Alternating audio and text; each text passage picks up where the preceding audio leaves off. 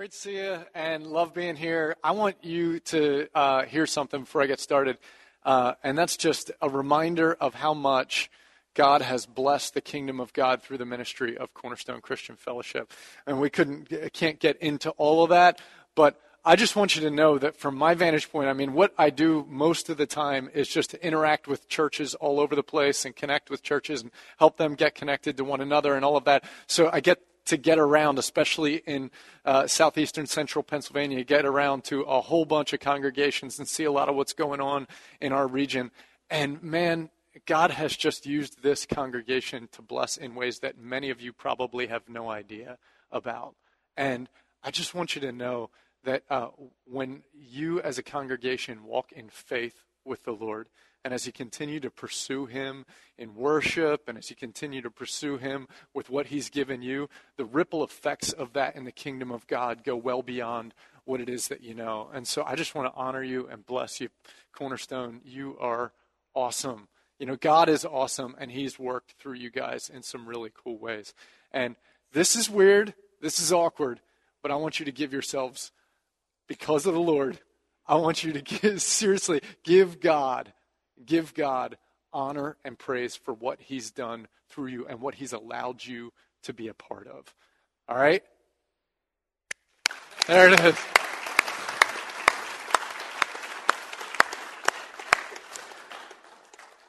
Someday I will get into more of the specifics and give you some more stories about that. But Justin gave me a pretty clear time frame today, so there's a lot going on. Yeah, so keep it tight, Doering. So I hit my timer here, and I'm already into my time. So what I want you to do as we get started here is I want you to think about what you find yourself wanting right now. And I don't mean like I'm really thirsty right now, and I wish I could go get a drink, or I would just wish you would be. This will be a real quick sermon. I don't mean like what is the big goal of my life. What I mean is just in general right now as you walk through life, what's the thing that you find your mind wandering to? What's the thing that you wish you could change or you could have or whatever, the thing that you kind of are thinking about? And yeah, this isn't going to be put on the screen or anything. And, you know, to the extent that that we want the Word of God to wash us, we need to be real clear and honest with each other, or with ourselves rather. So I just want to ask you to think about that for a second. What's the thing right now that you think about, that your mind goes to? You're like, I find myself wanting that. All right, hold on to that thing. Hold on to it. We'll get back to it. We're going to be in Acts chapter 12, first 5 verses. Last time I was here, you were in a series called The Gospel According to, and I spoke about the gospel according to Peter. And it was the moment where what we talked about was how Simon was called out by God, by Jesus, and said that he was going to become Peter. He was going to be called the Rock. But there was this transition for his life that was a really difficult transition, which is this self-made, strong dude who was a fisherman, who they all knew was solid, had to grow in his humility. He had to grow into a place of dependence. He had to become more like a child. And instead of seeing himself as strong, he had to begin to see himself as weak. And he had to see Christ as strong. And in that process, the more he began to confess Christ and stop depending on himself, the more he actually became the Rock, Peter. And that was the gospel according to Peter, is releasing my own strength and trusting the strength of Christ. This is kind of phase 2 of that, because the story that we're looking at right now is in chapter 12 of Acts. What this is it's the moment when, I don't know if you remember this story, is when Peter gets locked up in prison again. He keeps getting locked up in prison, and he keeps getting set free in weird ways. And this is the one where he's in prison, and there's 16 guards, and they're on rotation, and they're watching him, and they're chained to him, and all this stuff. And an angel shows up, unshackles him, walks him out of the place. He thinks he's having a vision. He gets outside, and he's like, whoa, this isn't a vision. I'm actually outside of jail. And then he goes to the house of the people where the church, where they're hanging out, and he goes and he knocks on the door, and they're sitting there praying for him. And some little girl comes to the door, And she goes and opens the door, and she's like, "Ah, it's Peter!" Slams the door in his face, goes back and tells everyone, "Peter's outside." And they're like, "No, he's not." And they keep praying that Peter would be released. Peter knocks again, and she goes to the door, and she's like, "Oh my goodness, I forgot Peter at the door." So she comes and lets him in, and everyone's like, "Peter's actually here. Whoa, this actually just happened." Okay? That's the story. We're not going to deal with that whole narrative. What we're going to deal with is the 5 verses that lead up to this story. Because what God's had me in this place lately where he's been communicating to me about the transitions in the scripture, where there's this story and then it's this story, but then there's this little chunk that transitions us from this story into this story. It kind of sets the stage. And it's really easy to just kind of blow past those transitions and get into the meat, like the cool thing of Peter being set free by an angel. But there's so much to be gleaned in these transitions that say, what is the setting that allowed this amazing story to take place? What is that setting? And so it's 5 verses, and this is, I think this is kind of the gospel according to Peter round 2. This is when Peter is walking in faith and dependence, but he's not doing it alone anymore. And that Peter who has depended on God, that the word of that has spread and it's grown to another generation and it's gone out further. And now we're seeing a community of people beginning to own that same gospel message and how that works. So, if you would, please turn with me to Acts chapter 12. 1-5. As we read this, I want you to think about 2 things reading this. I want you to think about desires and powers. So I asked you at just a couple minutes ago, what is it that you find yourself wanting? What is your desire? Well, in this passage, there's a few different groups of people, and I want you to think, as we're reading these 5 verses, who wants what? What does each person want? And then I want you to think about, when it comes to trying to satisfy those desires, what power is being used? What position is being given? How are they chasing after those desires? Okay? All right. Here we go. Chapter 12, 1-5. About that time, Herod, the king, laid violent hands on some who belonged to the church. He killed James, the brother of John, with the sword. And when he saw that it pleased the Jews, he proceeded to arrest Peter also. This was during the days of unleavened bread. And when he had seized him, he put him in prison, delivering him over to 4 squads of soldiers to guard him, intending after the Passover to bring him out to the people. So Peter was kept in prison, but earnest prayer for him was made to God by the church. All right. What are the desires and what are the powers? There's at least 3 significant places of power and authority that are outlined in this scripture.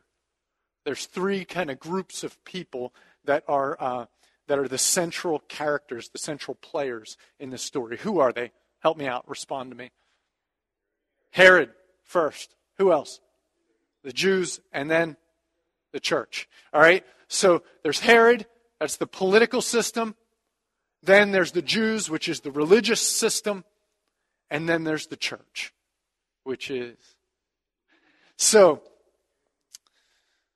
Herod, what does Herod want? What's Herod want in this story? He wants to please the Jews. Now let's get a little backstory here, okay? The reason that Herod wants to please the Jews. Herod's grandfather, there's a bunch of Herods. If you read Herod in the scripture, chances are it's not the same Herod that you read in another spot. There's a lot of quick generations in the Herods. They don't last real long. Okay, and there's good reason for that. His granddad, Herod the Great, you remember him? Remember what he did? He killed all those babies when Jesus was born. Great guy. And Wonderful king. In case you're worried about our political struggles that we're in right now, let me also put in context the fact that we are not the first to deal with all sorts of troubled political situations. Herod the Great was a ruthless, ruthless king. And yet there's always been this problem with the Herods, the dynasty of Herods and the Jews. See, the problem is that the Jews, according to Deuteronomy 17, are only supposed to be ruled by Jews. And he was a king of the Jews, and he married this Hasmonean queen. The Hasmoneans were this group of ruling Jews who were working to revolt against the government from the time they returned from exile, when Daniel and Shadrach, Meshach, and Abednego, when their time over in Babylon transitioned from from Nehemiah and Ezra and those guys coming back to Jerusalem, rebuilding the walls and all of that stuff, and the Jews come back in and settle. From that time until Jesus comes, there's these revolts that take place, the Maccabees and these revolts, and the ruling Jewish party was called the Hasmoneans.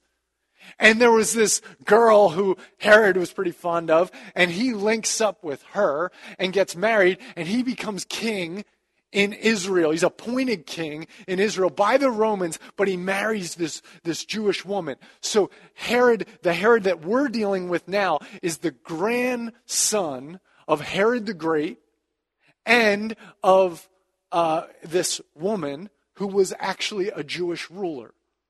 Now, the problem is that the Jews, there's been this deep tension with the Herods because the Herods always kind of want to be part of the Jews. As a matter of fact, they've assimilated into the Jewish religion. They've entered into the covenant. That means, the guys had to go through some pretty uncomfortable things in order to enter into the covenant, if you know about the Old Testament covenant.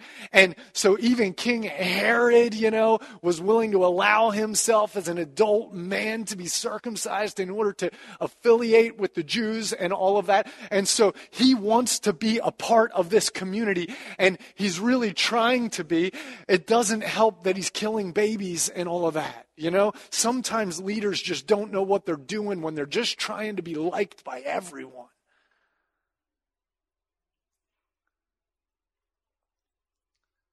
In this situation, the grandson has inherited a whole stigma of who the Herods are in Israel. And he's got a bit of an identity crisis, I would imagine. You know what I mean? Like he's the king of Israel, and the people of Israel don't really recognize him, and yet he's Jewish by religion, and there's kind of this whole thing. And so he wants to really please everyone around him so that they like him. And he probably thinks that his power comes from the applause of the people.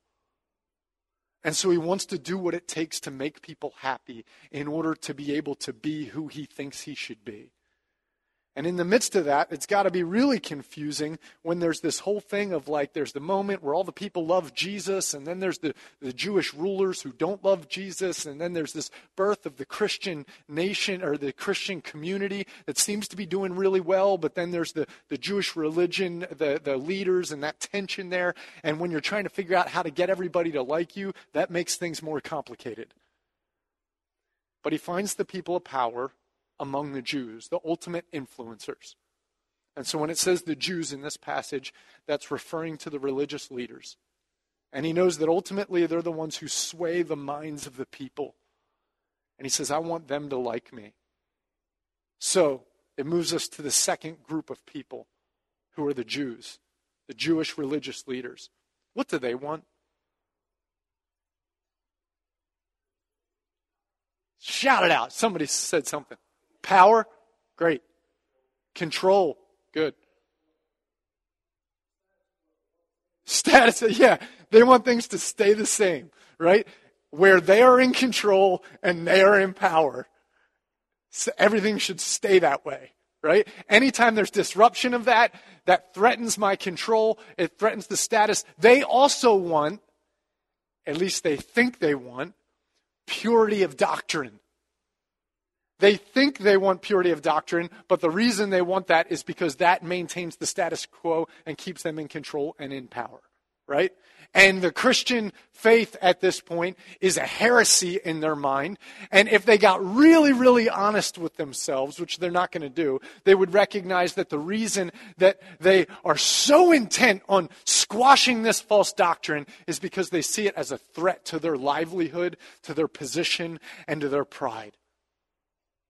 But they're not willing to admit that, because if they were willing to admit that, it would steal the power from their ability to justify what's taking place right now. Many of us have a hard time being really honest with ourselves about what we actually want and why those tensions exist in our life. I have a really difficult time being honest with myself about what I really want and why I'm so intent on certain things. I don't know about you. Sometimes if I get in a tizzy about something, if I'm internally struggling with it, there's this thing in Philippians 4. It says, be anxious about nothing, but in everything by prayer and supplication, with thanksgiving. Let the peace of Christ guard your hearts and your minds in Christ Jesus. These guys, man, they were like, life was good, but then there's the tension. What do I want? I want this craziness with the Christians to stop. It's going to cause all sorts of problems. We're going to end up with another revolt. Things are going to get messed up. It's just going to be messy. I wish it would stop. Herod grabs James and he kills him. And the Jewish religious leaders are like, that was awesome. The blood's not even on our hands. He's taking care of our problems for us. And we can kind of wash our hands and be like, yes. And Herod's like, they like me. My goodness, they actually like me. I got to find more guys like James, and I got to get rid of them. Here's the thing that happens. When we want what we want, and we don't stop to think about why we want it, and we just chase the things that we want, what happens is people get hurt. It's always at the expense of other people when we chase our own selfish desires without thinking through, why do I actually want this? And is this coming from a place of faith? Is this coming from a place of worship? Is this coming from a place of prayer? Or is this me just going after what I want? And most of the time, when other people get hurt because of our selfish desires, we had no intention of hurting people. And most of the time, we didn't think that we were hurting people. As a matter of fact, somewhere in our mind, there's a mental block that isn't able to see the people that we're actually hurting. All we can see is what we want and going after it. But the ancillary effects, the ripple effect, is that people are going to be hurt because I'm just going after what I want. Whether that's King Herod or whether that's the Jews, James is going to die and Peter's next on the list. And who cares, because they're just heretics anyway. What are the positions of power? There's first the political position of power, which is based on what?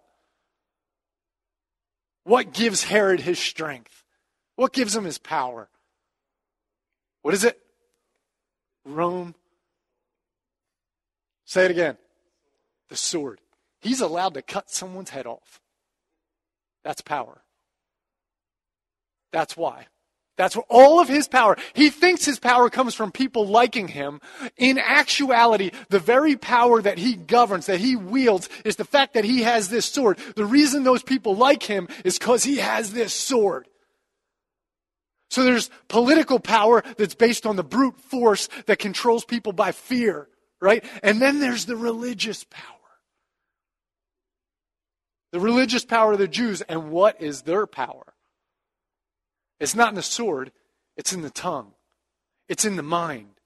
See, the religious power has an ability to pitch a narrative that explains our life in a way that we're like, whoa, this is what, oh man, God?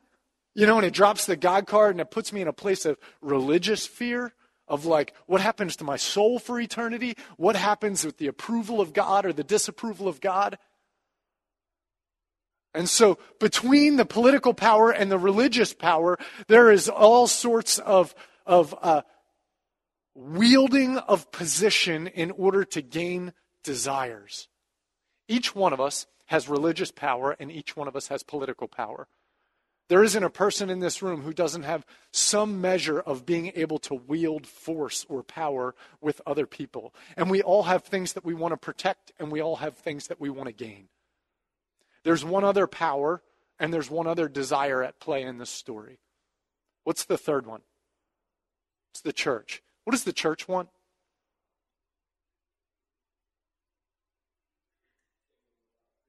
Okay, kingdom of God. Somebody said something here. Real simple.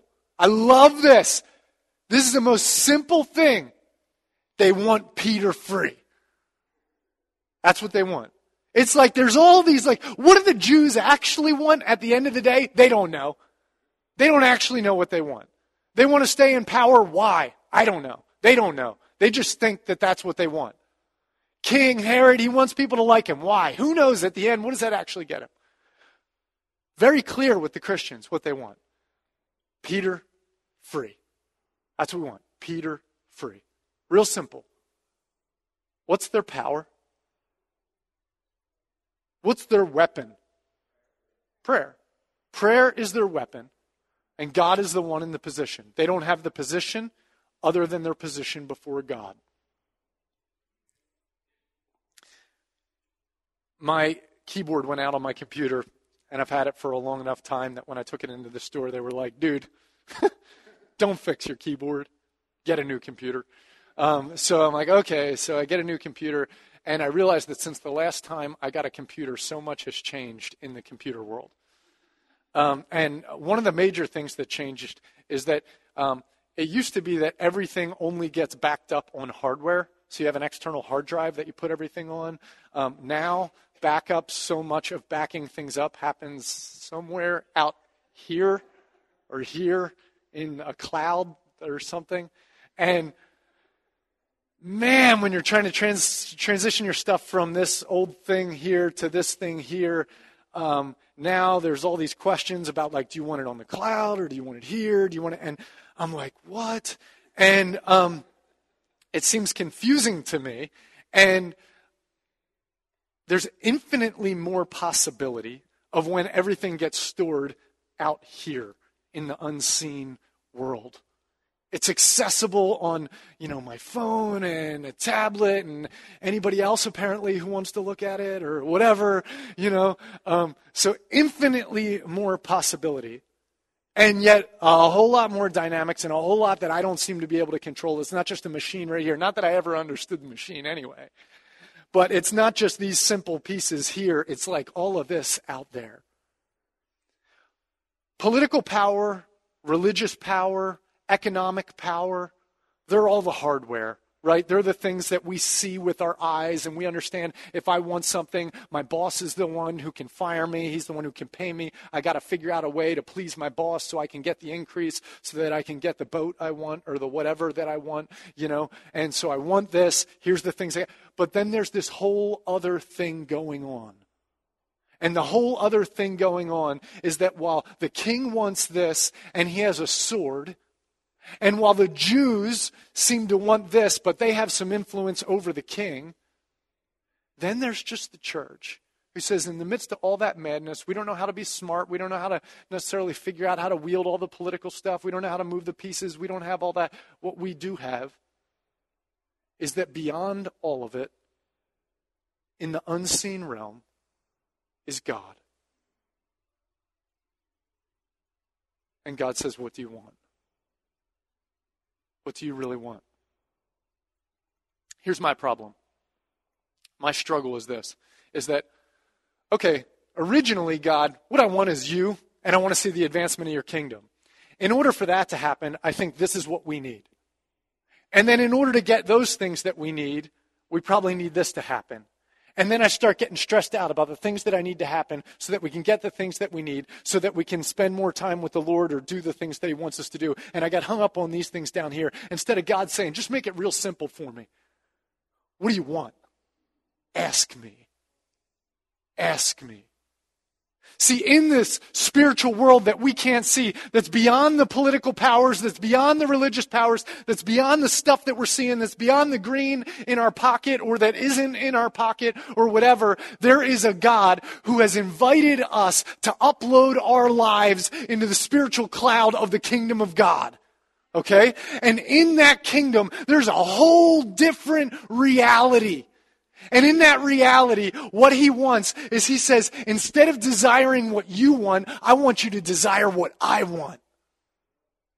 And instead of thinking about what makes sense, I want you to believe what my word says. And that's why there's this amazing thing in Philippians, in that passage that I read to you. I want you to turn real quickly with me to Philippians chapter 4, please. It says in verse 4, rejoice in the Lord always. Again, I will say it, rejoice. Let your reasonableness be known to everyone. The Lord is at hand. This is why it's reasonable. The way I'm living out here is because God is at hand. I'm going to show people that my crazy spiritual life makes sense because God is at hand. How does that work? Verse 6, do not be anxious about anything. I can't control any of the situations that I'm in. I'm not the one wielding the power. But in everything by prayer and supplication with thanksgiving, let your requests be made known to God. And the peace of God that surpasses all understanding will guard what? Your hearts. What's in your heart? Yeah. What do you want? See, the first place the enemy wants to mess with us is he wants us to want things that God doesn't want for us. It happened all the way back in the garden, and it happens all the time, every day. It doesn't have to be that I'm wanting something real bad. It's just that I want that apple right there. You know, all it means is that instead of like saying, God, what do you want? And chasing after what God wants, I start to say, well, like God says that he will provide for all my needs according to his riches and glory and everything. But I don't want to wait necessarily for God to give me this thing over here that I want. I just kind of want that thing.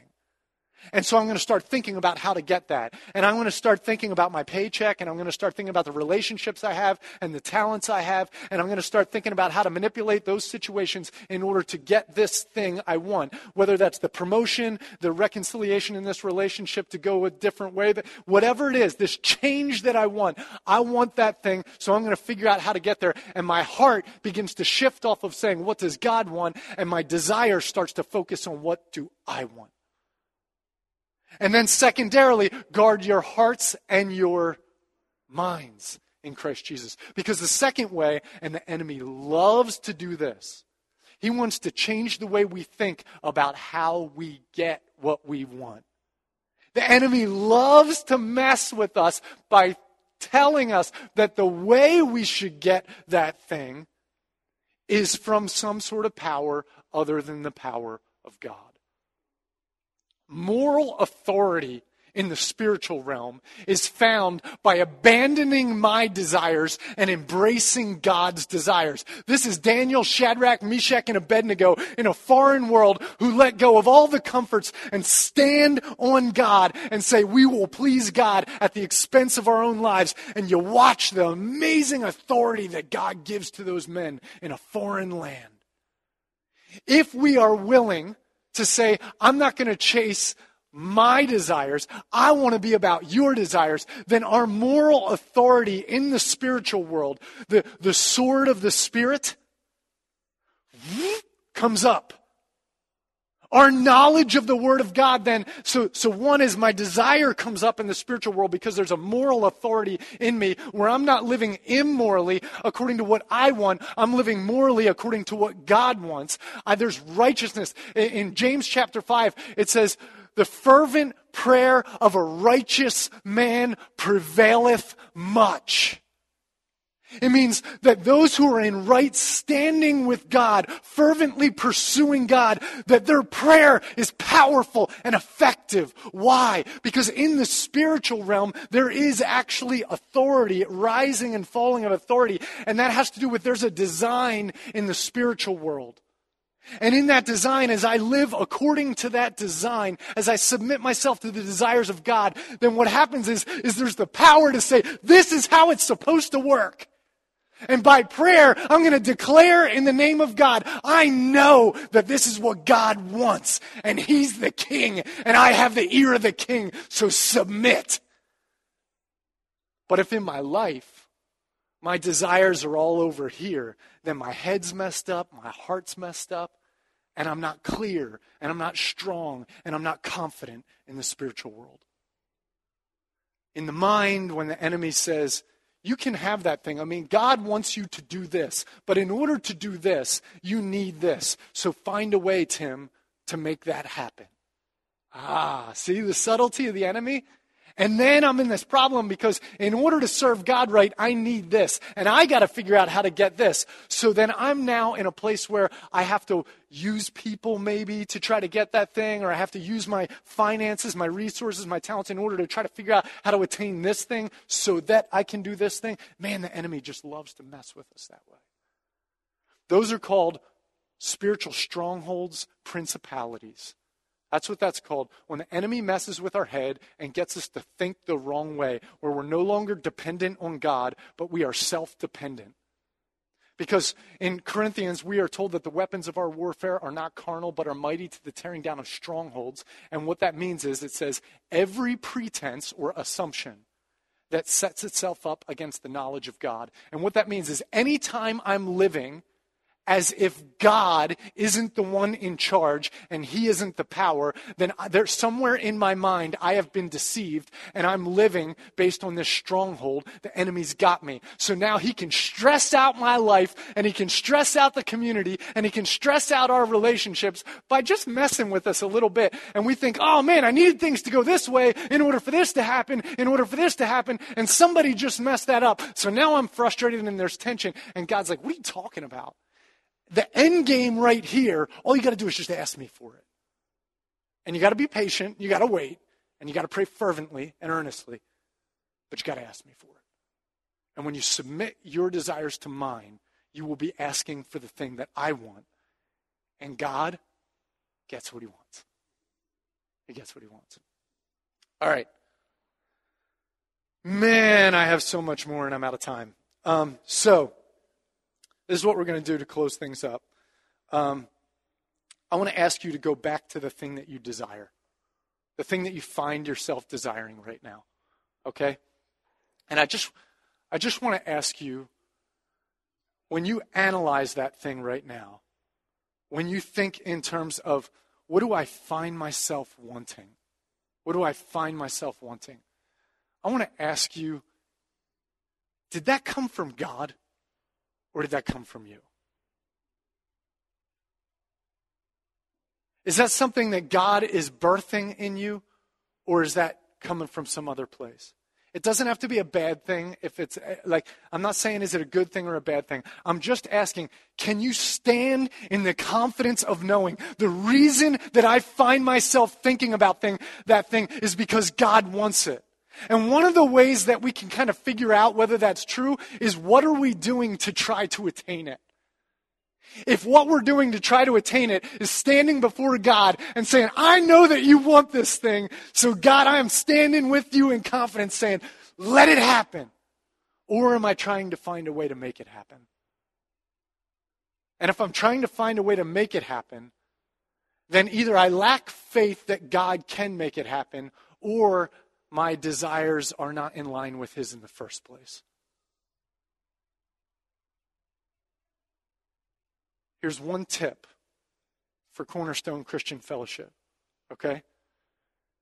Who was praying that Peter would be set free? Yeah. Was it one person? No. It wasn't the desire of one person. Our desires are refined when we come together before God. So instead of saying, what do I want? When we are in line with God's heart, what we will find is what I want is the same thing that the rest of the church wants. Another indicator of whether or not my desires are in line with God is my mind going to the same thing that the rest of the body of Christ's mind is going to on a regular basis, or is this just about me? And when we come together in prayer and the power of being in agreement together, say we are the discerning body with God, where we are in agreement together saying, God, what do you want? Then we stand in confidence looking at one another and being like, this is what we want for our city. This is what we want for our leader. This is what we want for that child. This is what we want. And so when we go to pray over that elementary school, here's the tip. Don't make it too ambient. Don't make it too elusive. Like just one thing. Pick one thing together. Say, as a church, God, what do you want us to pray for that school? Give us that one thing that you want for that school. And then agree together as a church. We are going to hit the mat and we are not going to let go, because the powers of politics and the powers of religions must fall to the power of Christ. And we are children of the living God. We are the priesthood of the believers. We are called out to be those who stand at the gates and say, open it up, God. This is what you want. We're going to declare it and we're going to go after it until we see Peter show up on our doorstep.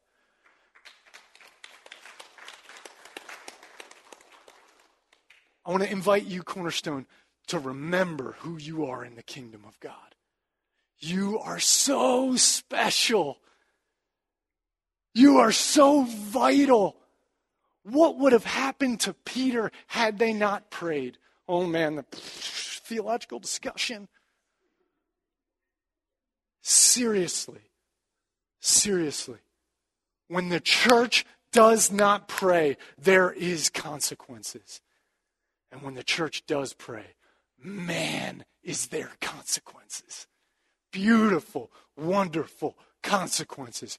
You are powerful. Upload our lives into Christ, into the kingdom, into one another together. This isn't just an individual exercise. It's done together in the home, in the church, fighting for the kingdom of God. And the kingdom of God needs Cornerstone Christian Fellowship to continue to take seriously your role, which is amazing. And you are amazing, and I love you. Let's pray. Father God, I just ask for the blessing right now over Cornerstone, that amazing blessing of we have experienced, I think most of us have experienced the moments where we were praying with other people and we sensed your tangible presence among us because we knew that what we were asking for was resonating with your heart and was resonating with your word. And there was the authority of your word, and there was a moral authority of your righteous, redeemed, blessed people joining together, declaring your word, and we sensed you there. And in those moments, when we sense your presence, we realize that everything else fades away. But when we've been distant from that prayer meeting, when we haven't been in contact with you together, pursuing your desires, all of a sudden the other things come to light a little bit more. And the other desires seem to be a little more appealing. And the stresses and the anxieties and everything else comes up. And so God, I just ask that you would make a flaming torch of a prayer meeting out of this community right here. God, we know that Cornerstone has been a church of prayer for a long time. God, we know that has been, I remember when I served here, there was prayer happening. God, we just ask that you would set it ablaze and that it would not grow dim, but it would grow brighter. That the fire, that there would be a constant flow of people across this congregation grabbing a hold of one another and saying, can we pray together? Let's seek the mind of the Lord. Let's seek the heart of the Lord. And let's declare what it is that he wants in this place. And let's flow with our destiny as the children of the living God. Bless them in that, please, in the name of Jesus. Amen.